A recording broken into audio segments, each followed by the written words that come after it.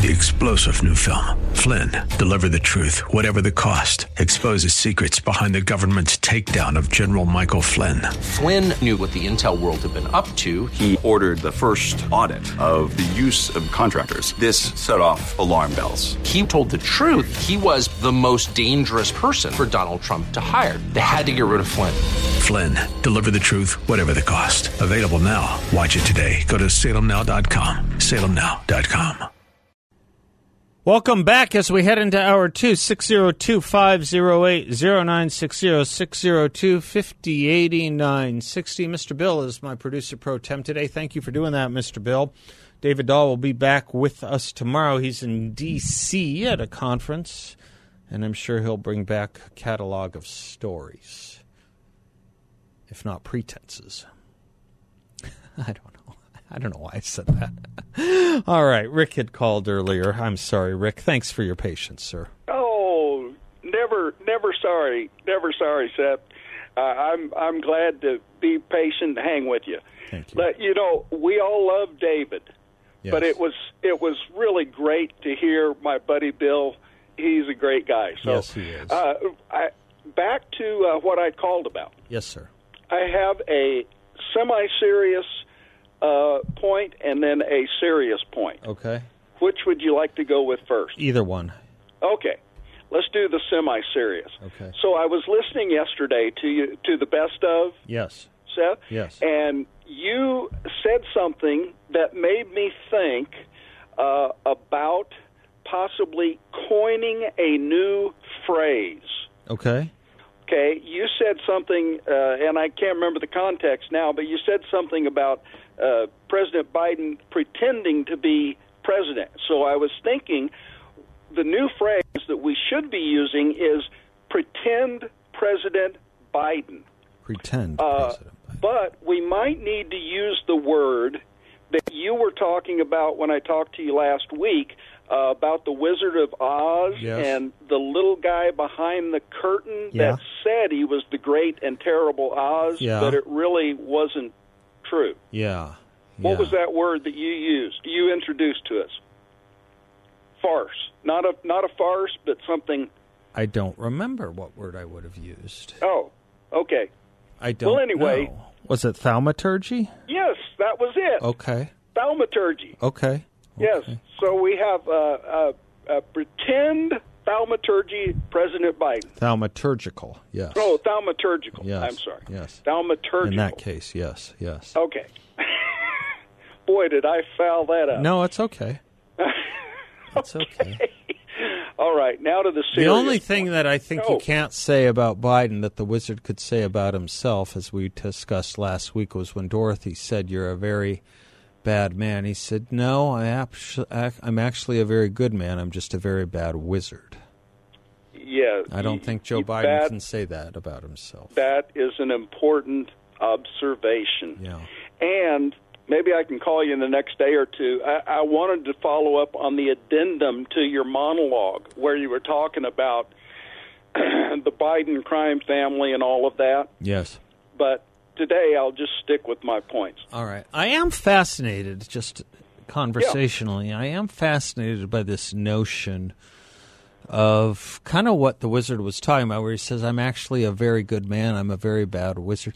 I'm actually fascinated by the idea of the reverse, of being good at something in your calling, but really bad as a human being. You're a bad human being, but you're a good you're good at X, you know. This was the argument they made of Bill Clinton. I'm consumed with that thinking. Aristotle speaks about it when he talks about the difference between a good man and a bad regime and a bad man and a good regime. Anyway, it's probably not where you are right now. We'll come back to it.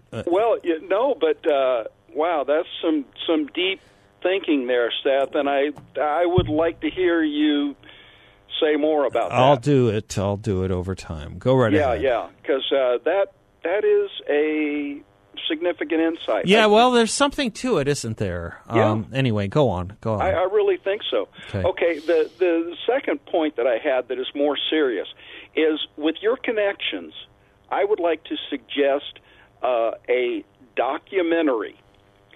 You're familiar with the old cult movie Dementia 13? No. Oh, no? I don't think so. Oh, I thought everybody knew about that. Dementia 13. I can't. One of the. Me and Seb Gorka don't know what it is. Whoops. You caught me again. No whoops, but I heard you ask him this, and he said he didn't know. So you can't say you thought everybody knew. That's right. That's okay. right. All right. Anyway, it's an old kind of cult movie. It's really bad, but it was like the first movie that some famous movie producer did. I don't remember. Anyway, playing off that idea. So what did you think of the idea of putting together all of the gaffes and goofs and the dumb things and the lies and everything that Democrats have said and putting it in a documentary entitled Dementia 666 with the subtitle Dumb and Devilish Dialogue of the Left? Maybe. A probably better title would be Dementia 1600, but let me say something about documentaries. Yeah. They're worthless. Oh, really? I think so. It's my tentative position on documentaries. Okay. I don't know of a single, people have heard me on this before, I really don't know of a single documentary that has changed anything. First of all, most of them aren't documentaries that purport to be. They tend to be just other angles or someone else's version of what happened. But can you tell me, I think of films generally, there's a couple fictional movies that have changed the way people think. Jaws is the classic. No one looked at an ocean the same way or a shark the same way again without some image from Jaws. Maybe the China Syndrome with Jane Fonda had an effect on nuclear energy and nuclear reactors, especially when it was combined around the time of 3 Mile Island. Yeah. But I can't think... Can you? I'm open to the argument. Now, I promote certain documentaries, particularly entertaining ones. Recommend is the better word. Like The Wrecking Crew is fantastic. This one that's being talked about right now about the making of We Are the World is really good, especially if you like music. Have I spent time on that? It's really good. I think you've mentioned it. But I might have mentioned it, but I don't know of a political documentary. Yeah. And it's a bold statement, so I keep saying it haltingly, thinking maybe I'm wrong about this. But if anyone can tell me, I think the highway is littered. I know it. I know my highway is littered with people saying, well, you've got to come see this. This is dynamite. It'll change everything. I remember this one on education around 2004, 2005 called Waiting for Superman that everyone thought was going to change everything. Nothing changed. Yeah. I remember all these things about Biden and Obama corruption, or mostly Obama corruption, that was going to change everything. Changed nothing. Yeah. I don't have a lot of confidence in them, Rick. I don't. Well, no, I will give that some thought, Seth. I really will, because you raise a significant and important point. And just off the top of my head, here's kind of my maybe it doesn't really change things because basically the documentaries are eaten up or consumed, I should say, consumed by those who the self-selected who believe in the direction already. Right. Yeah, like the documentary on smoking and the documentary that who's that Michael whatever his name is, some of those documentaries that were on the left, but they were consumed mainly by people on the left already, and I don't know that they ever really changed that much, and that's probably true on the right. Now, maybe though, what was the one on smoking you're thinking of? And the only reason I ask is because the smoking thing is interesting to me generally, because this country did go through a hugely significant shift in smoking. Right, but it took a long time. It took a lot of effort. And a long time. But long time. If you turn on a TV show or movie from the 60s, I mean, it almost sets you back to see people smoking indoors. Yeah, that's true. And they don't even think twice about it. I mean, they just do it like drinking a glass of water. Right. Now you will never see it, and not just because it's forbidden.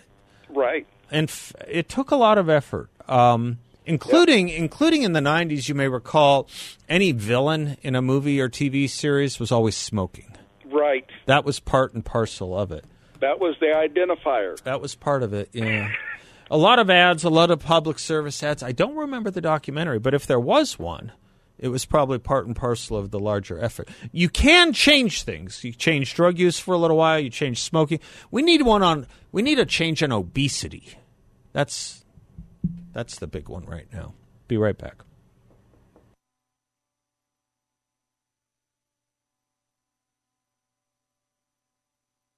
Seth Leipson here for the Midas Gold Group. Friends, the folks at Midas Gold Group have told me the U.S. government and the Fed will have no choice but to eventually steer interest rates lower, because if they don't, the current level of interest rates will bankrupt the nation. There's no telling when the dam will break, but when it does, Midas wants to make sure you have flood insurance. In this case, gold. Call Midas Gold Group now. Look into the opportunities gold can provide you as a way to diversify your investments. Call 480-360-3000. Or go to MidasGoldGroup.com. Midas Gold Group is the nation's #1 veteran-owned gold IRA firm. Protect your assets. Call 480-360-3000. That's 480-360-3000. Midas Gold Group, always faithful. MidasGoldGroup.com. Joshua is in Gilbert, or Gilbert is in Joshua. Not sure which. Hey, Seth, how are you? How are you? The Joshua and Gilbert. All right. I always go with the first answer, right? That's what they tell you. Yeah, right. No, I work in Scottsdale, so no, I'm heading home to Gilbert. But I was just going to make a quick comment. I wanted to call about it last week because, honestly, not a lot of things really tee me off, but this whole Donald Trump fine thing for his business thing was just really upsetting. And I just thought it was really ironic on the day that Russian I guess dissident or whatever he's called, the day that he... Alexei Navalny, I think you're thinking. Yeah. The day that they find out he's, killed in prison, I think is the same day that judgment comes down to Trump, and Biden and everybody wants to go up there and talk about how it's, basically the most important thing in the world, to keep giving money to Ukraine and stuff because Russia, Putin's a thug and all the same BS that we always hear.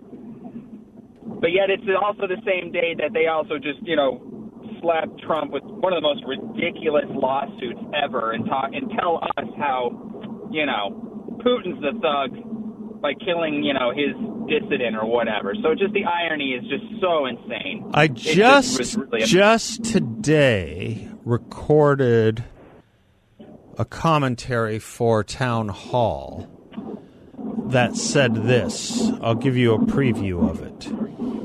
It is insulting to banana republics when we compare them to our nation's use of the courts to silence and stop Donald Trump. Banana republics of yore had a shame about it all. They did their cloak and dagger work in the dark as quietly as possible. They didn't parade and strut the way our judges and prosecutors do as they indict and try Donald Trump in federal, state, and local courts.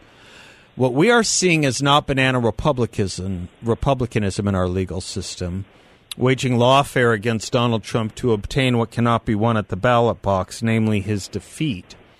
What we are seeing is Putinism. Vladimir Putin struts and parades his use of the apparatuses of government to silence and retribute against his political foes. He has no shame about it. He sees the publicity of it as a tool and message. Come after me politically, you will face state-sanctioned punishment. So for those who denounce Putin, wake up. The rapidity of it all is different here. The ends and increasingly the means are not. Is that some of your point?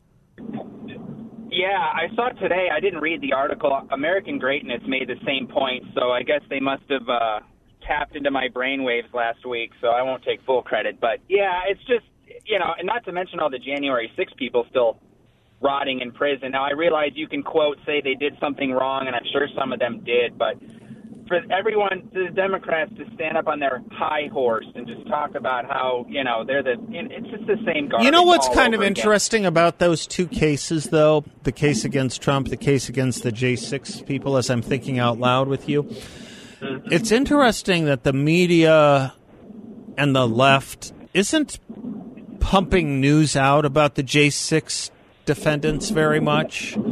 They're not really. I mean, the only really way you learn about it is from conservative or right-wing media, to be honest with you. If I'm not mistaken, I'm sure I'm right about that. You only hear about those cases from conservative elements or precincts.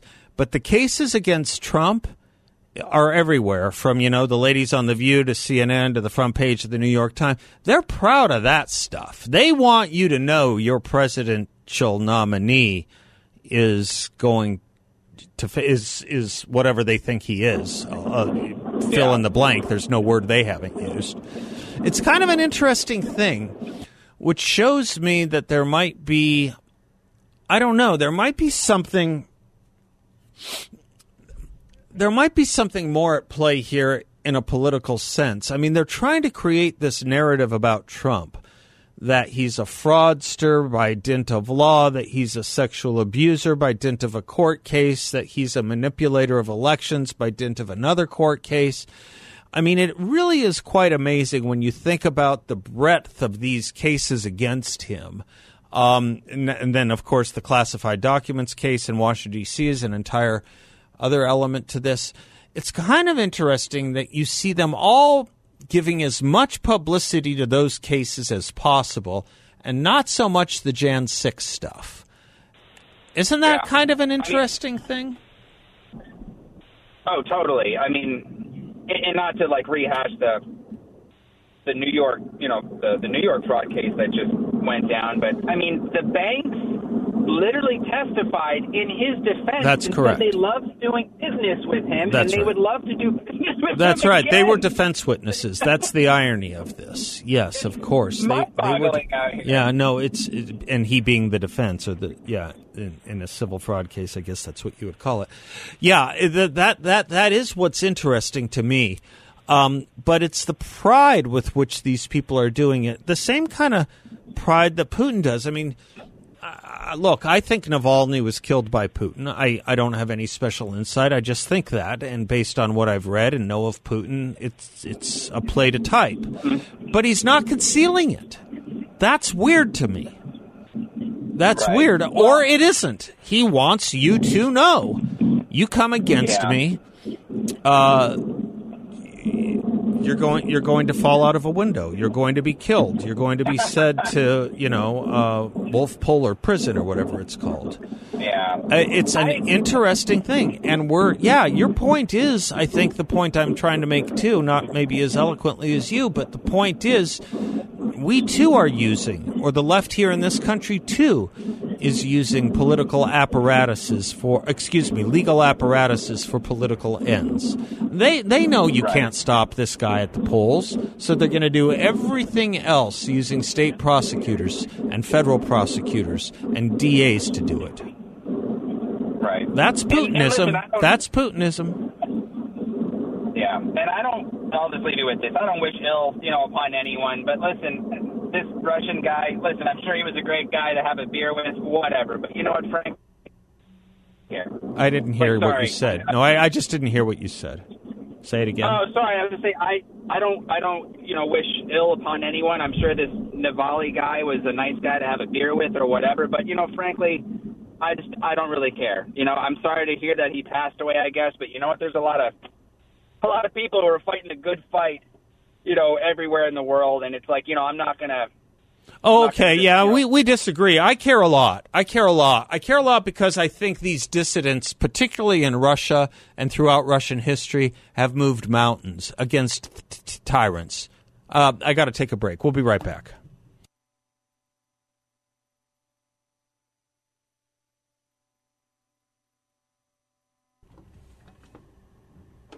Welcome back to the Seth Leibsohn Show, 602-508-0960, coming to you live from the 960 Patriot Broadcast Studio, which is brought to you by our friends at Midas Gold Group, your source for precious metals, your reliable source for precious metals. I was just thinking a little bit about that call and political dissidents.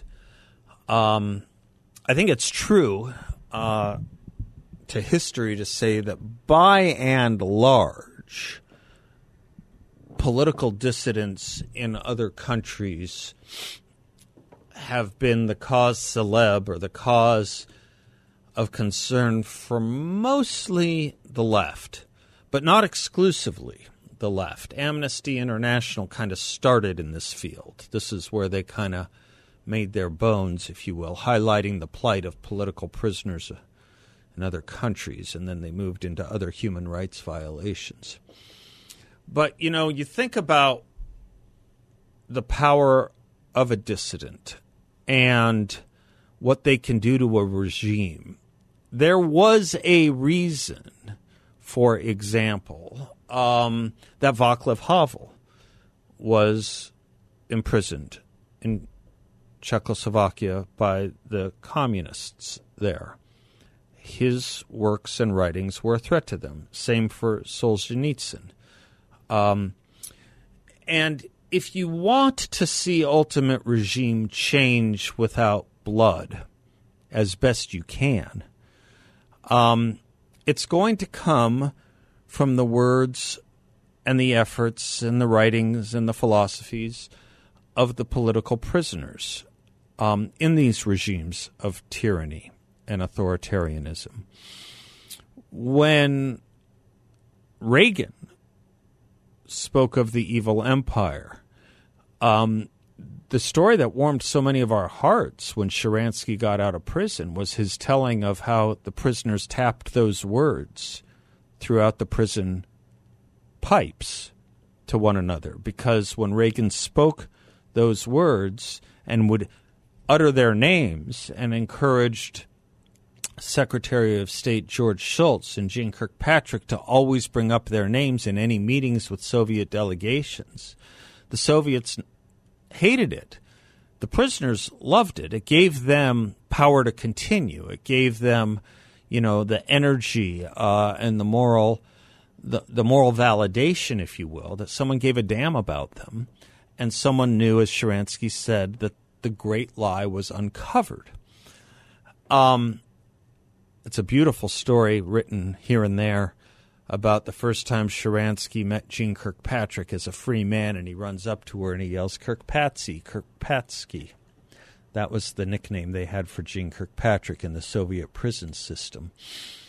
But yes, I am supportive of these political prisoners, whether they were the Sharanskys of yore or whether they are the dissidents held today in Iran or any other regime that thinks about them the way the Soviets thought about, Sharansky and, Solzhenitsyn and Nudel and Sakharov and, people like that. I just think that they are people of conscience who did something good to be good people in bad regimes, and that the only way those bad regimes are going to come down is by highlighting what they have to say. This is why it was such an embarrassment to so many in the conservative movement, William Buckley, National Review, George Will, others, when Ford refused to meet with Solzhenitsyn when he was in America. And don't you think, by the way, there should be a degree of shame as well for when Solzhenitsyn moved here and moved to Vermont, that he, in the state of Vermont, was never visited by one Bernie Sanders in a what would have been 100-mile car trip probably to see him. But Bernie Sanders had no problem with thousands of miles to log for his wedding honeymoon in the Soviet Union. We ignore these guys at our peril, I think, and we highlight their plight to the peril of the regimes that imprisoned them, I think. We'll be right back.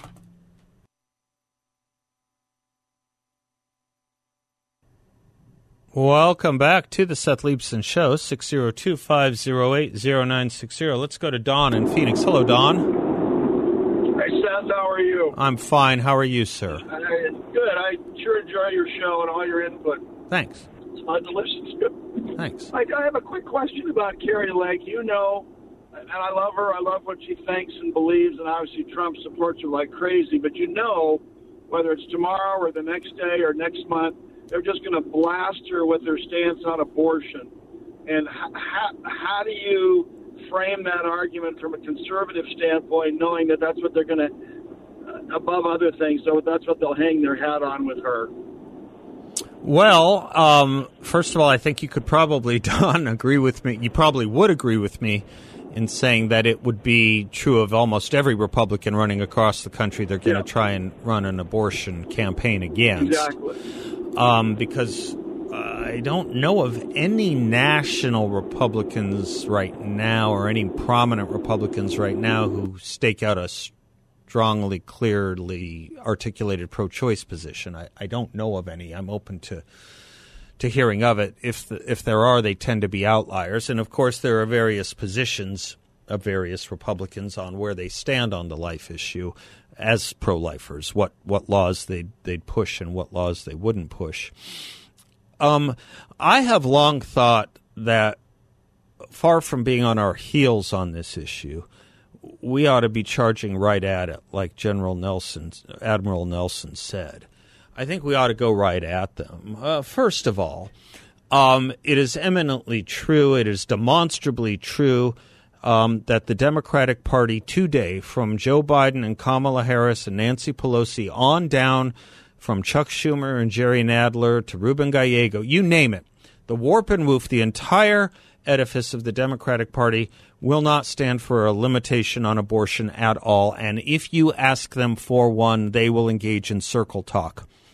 They will say things like Kamala Harris says, which is, I'm being very clear, I support Roe v. Wade, and they won't answer on what timeline they would support or expect in a society that considers itself decent. So when they're asked about 7-month, 8-month, 9-month, late-term, after-birth abortions even, postpartum abortions, they will not support one. Who's the gruesome party? Who's the extreme party when it comes to that?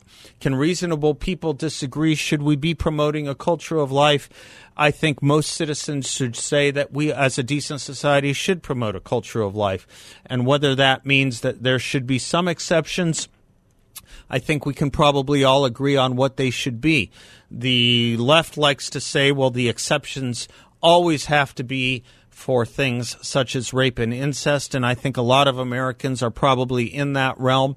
And you know what? That's about 1% of abortions. But you know, those late-term abortions the Democrats won't outlaw are about twice to 3 times that number. And I've never understood why we're the extremists for wanting to stop those while they're not. I think we have to go right at it and talk about just why is it that if you accidentally or deliberately killed a pregnant woman and the baby or fetus, pick your choice of words, you get either double manslaughter or double homicide. Why is that? Why is that? And should we be doing away with those laws? Should we be doing away with those laws? What is it that is being killed? What is in the term manslaughter if it is accidental? What is it? It's not fetus slaughter. It's manslaughter. It's homicide if it's done deliberately. What does homicide mean? We are talking about an unborn human being in a society that is reckless and careless with the lives of the most vulnerable and unborn who happen to be unborn. You know what?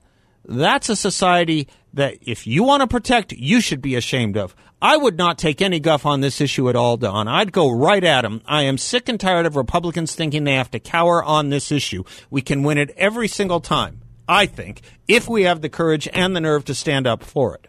No, you're right. It would just be not. You're right. It'd be nice if she or her staff or whatever, before they come gunning for her, and you know they will. I mean, it's the one thing they're going to hang their hat on. You know, it'd be nice if she came out with something proactively, said, here's our stance, here's our policy. That's reasonable, but that still, favors, pro-life and all that kind of stuff.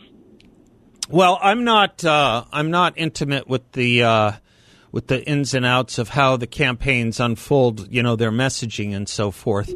Right. But I will defend a pro-life position from a Republican or a Democrat any day I can, because it says something about a society.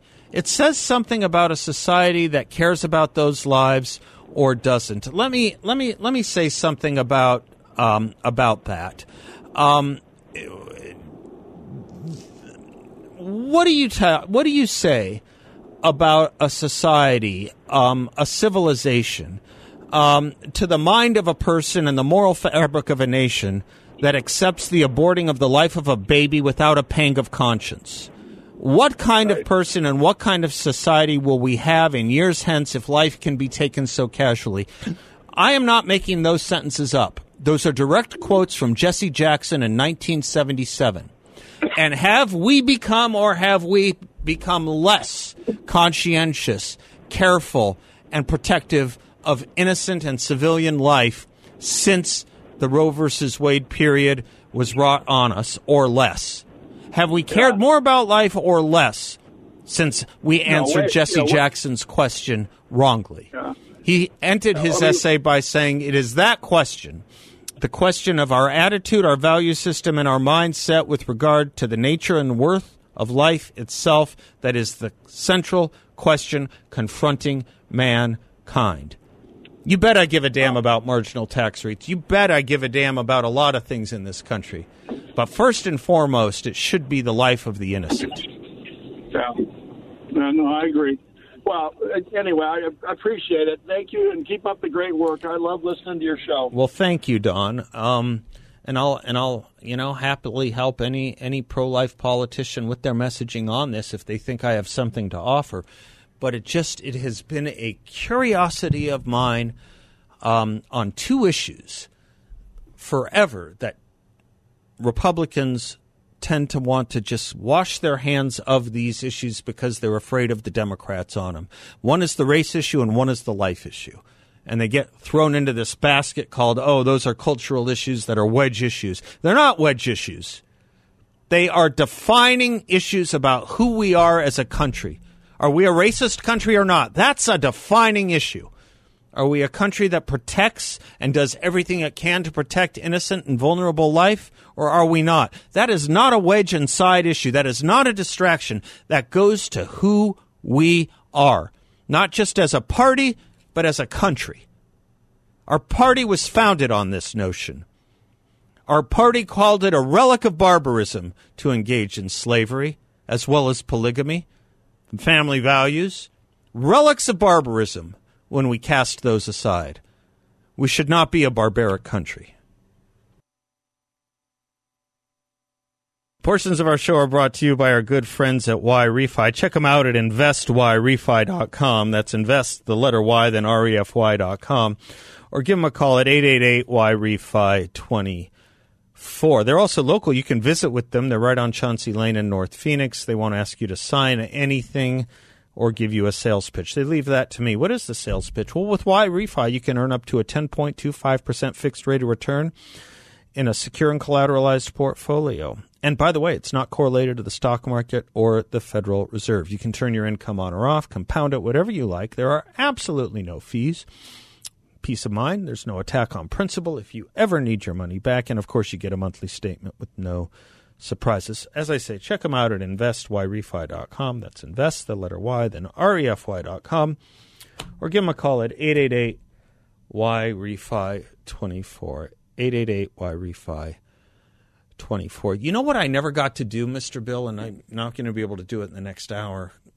We have Louis Hallman coming in. He says he wants to talk about love and war. Small issues.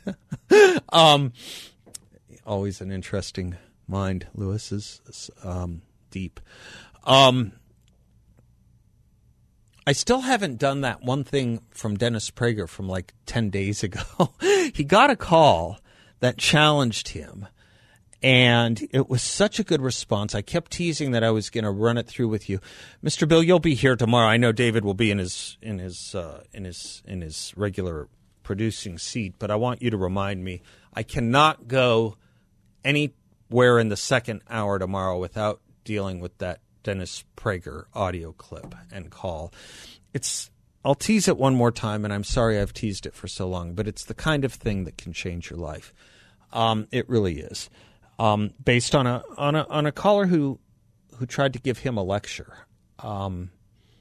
And I suppose it's much the answer of Socrates, too, that Dennis gave. I'll just give this little preview of it. Better to live in 1,000-fold poverty and truth than wealth and a lie. Better to have people say of you, you were honest and tried your absolute best to always grab the moral, rather than that you were wealthy or successful in other ways where the moral was never anything like a top-tier consideration for you. Dennis did it better than I did just now, of course. That's why he's Dennis. And we'll do that tomorrow, too. Love and War with Louis Hallman when we come back.